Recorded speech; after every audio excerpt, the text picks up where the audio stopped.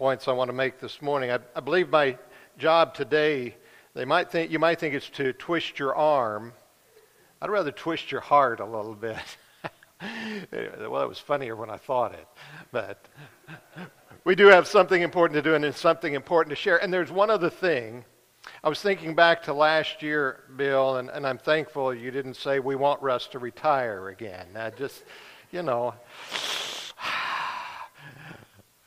it is a great day. It's beautiful. Hard to look outside, see the sun shining, and think that there are bad things going on. But there are always difficult things that happen in our societies, in the world around about us. We can find plenty of negative things, but there are a lot of good things to look at and to think about today. There is one other thing that struck my mind, and it's one of the songs there said, and I hate to sound political, but I'm sorry, but it just got me tickled. And when it talked about the Lord coming and the trump shall sound, I couldn't get over it. And if that didn't strike you, I'm sorry. Just anyway. Okay, enough said about that. I appreciate Bill and the work he does in this and presenting that. And I know sometimes finances like this can be somewhat boring or tedious to us, and if you're not invested in mind and heart in it, maybe it doesn't strike you much. But this is us, and this is what it's about. And the financial workings of this congregation, the physical atmosphere in which we live and work, the buildings and the evangelism and all of that is tied into our determination and even into our finances as we think about it. And so let me offer just a few words in conclusion this morning in regard to this. And I draw from 1 Peter chapter 4, where he uses the phrase as good stewards. 1 Peter 4 and verse 10, I think is a great verse where it says there, as each one, speaking of people just like you and me, as each one has received a gift, minister it to one another as good stewards of the manifold grace of God. That is an important verse. As God is given to you, put it to good use and to the benefit of others and to the working of God. The point is simply this. We are supposed to be good stewards. And I know the word steward is not one we use on a regular basis. We don't go around throwing that into conversation as in, I'm being a good steward of the hours today. I'm being a good steward of the things I've got. It's not a word that's common. We just say we handle it well, we're dealing with it well, we're budgeting well, and so forth. But that's what it's about. It's not a word we use frequently, but what it was at the time in its common use and what it means to us is that of being managers of what we can control and what is under our use. You probably know of, and I know we've used some of his materials in a structured class here recently. Dave Ramsey is a well-known financial advisor. And one of the common statements that he makes is one I really like. Give each dollar a name. I can't say that I've done it well. Maybe none of us do as well as we should. But give each dollar a name. When you're putting it down, when you're using what you've got to understand where it goes, what it's doing, and how we are using it. And that's what it means to be a good steward. That may be one of the greatest applications or definition aspects of what stewardship really is being able to understand what you've got and how it is being used down to the minutest detail of it. And so if we tie into what Peter has to say for us and reminds us and teaches us here, is that each one of us, each one of you has received a gift. Just the gift of life, the things that are about us, the sun shining each day, but even more than that, we have the gift. We've been reminded of the gift of Jesus and the promise of life eternal as we have observed the Lord's Supper, and Kyle so reminded us here this morning. And what we need to keep in mind, though, that a gift is simply something that you have in your life that is to be put to use, recognizable use in your life. And I know sometimes when we look at the Bible and we talk about gifts, especially when we are talking in the New Testament, we often think about those miraculous spiritual gifts. And there were miraculous gifts Jesus, of course, displayed more than anyone else. The apostles used them as they went out, and even before Jesus' death and resurrection, but even so afterward, in the work that were done. And we read about some of the things that transpired. We think about how Peter raised a Dorcas or a Tabitha. We also think about Peter and John as they go up to the temple in Acts chapter 3. As they go up to the temple, we read about those things. There were great gifts that they were using. Early, these miraculous gifts. And Paul addresses it, especially in 1 Corinthians 12, when he talks about the various abilities or gifts that were given to men and that they could use in the body, in the church. And some of them we don't fully comprehend very well how exactly they worked and how they dealt with them. But he gives us some idea that they were used for the benefit. If you've got something, it's used for the benefit of the church in a way. But gifts go beyond that. They go down to individual abilities. As Jesus would tell the story of the man going away and leaving amounts of money according to the abilities of his servants. He recognized their abilities and he expected of them to respond according to their abilities. So there were differing individual abilities of amounts and opportunities and so forth. And that leads us into there are also individual opportunities that we have. I mentioned Peter and John going up to the temple in Acts chapter 3. Not many of us are going to walk up to the temple and find somebody begging there and then be able to give them legs to walk before we're done.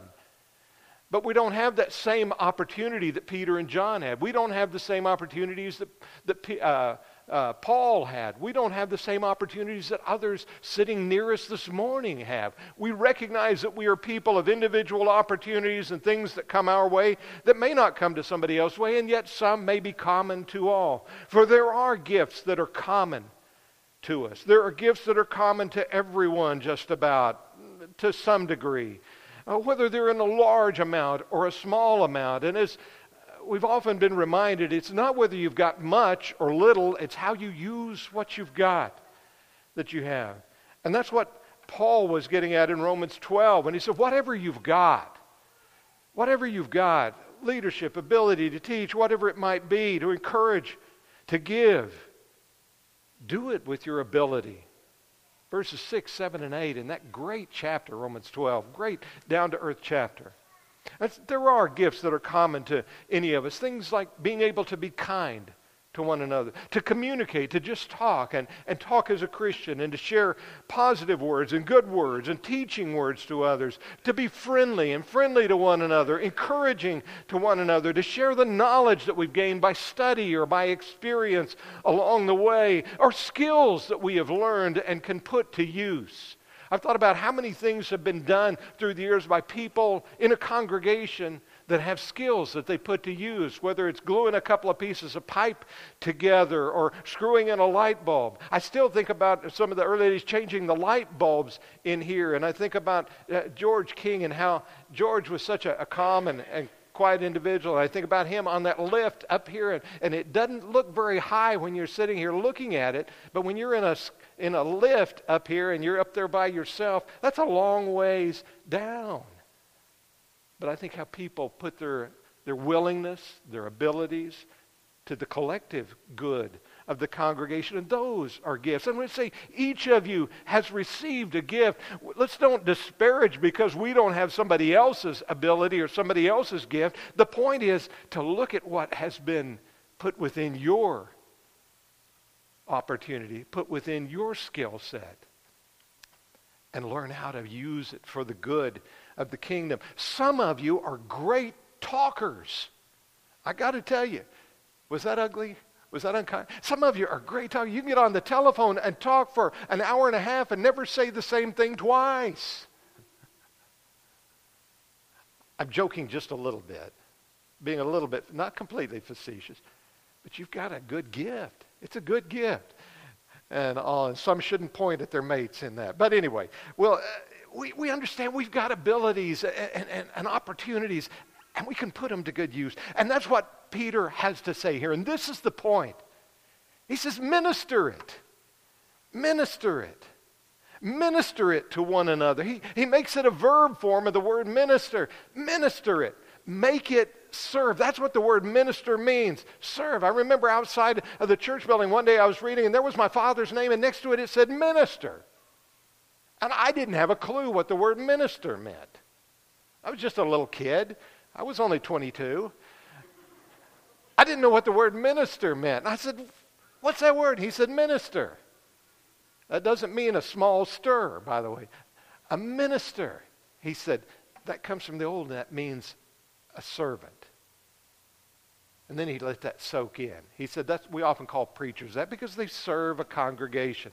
Elders are ministers. Deacons are ministers. Bible class teachers are ministers. Every single one of us who does something with what we have is a minister. We serve in some capacity. And what we're talking about is use it for good things. Peter says, as good stewards, use it for one another in that regard. Use it to serve. Benefit comes from you and to you and from you. When you look at a gift that you've got, when you share it with others. And we want to use it for God's glory. We use it for His glory. He mentions there the manifold grace of God. We're doing it to God's glory. And I can't get away from that verse. We never should get far from that verse. Let your light, your abilities, let your light shine before all men, that they might see your good works, the things that you do, the abilities that you have. And then glorify God because of it. Use it to God's honor and glory. And while we may look at an array, and when we might say there are many and there's so much there, sometimes we need to focus on the individual gift. Put our effort and our attention onto that. And today we have a focus on primarily our financial opportunities and that part of our stewardship. And as Bill has shown us, we have opportunities. Opportunities right here at home among us.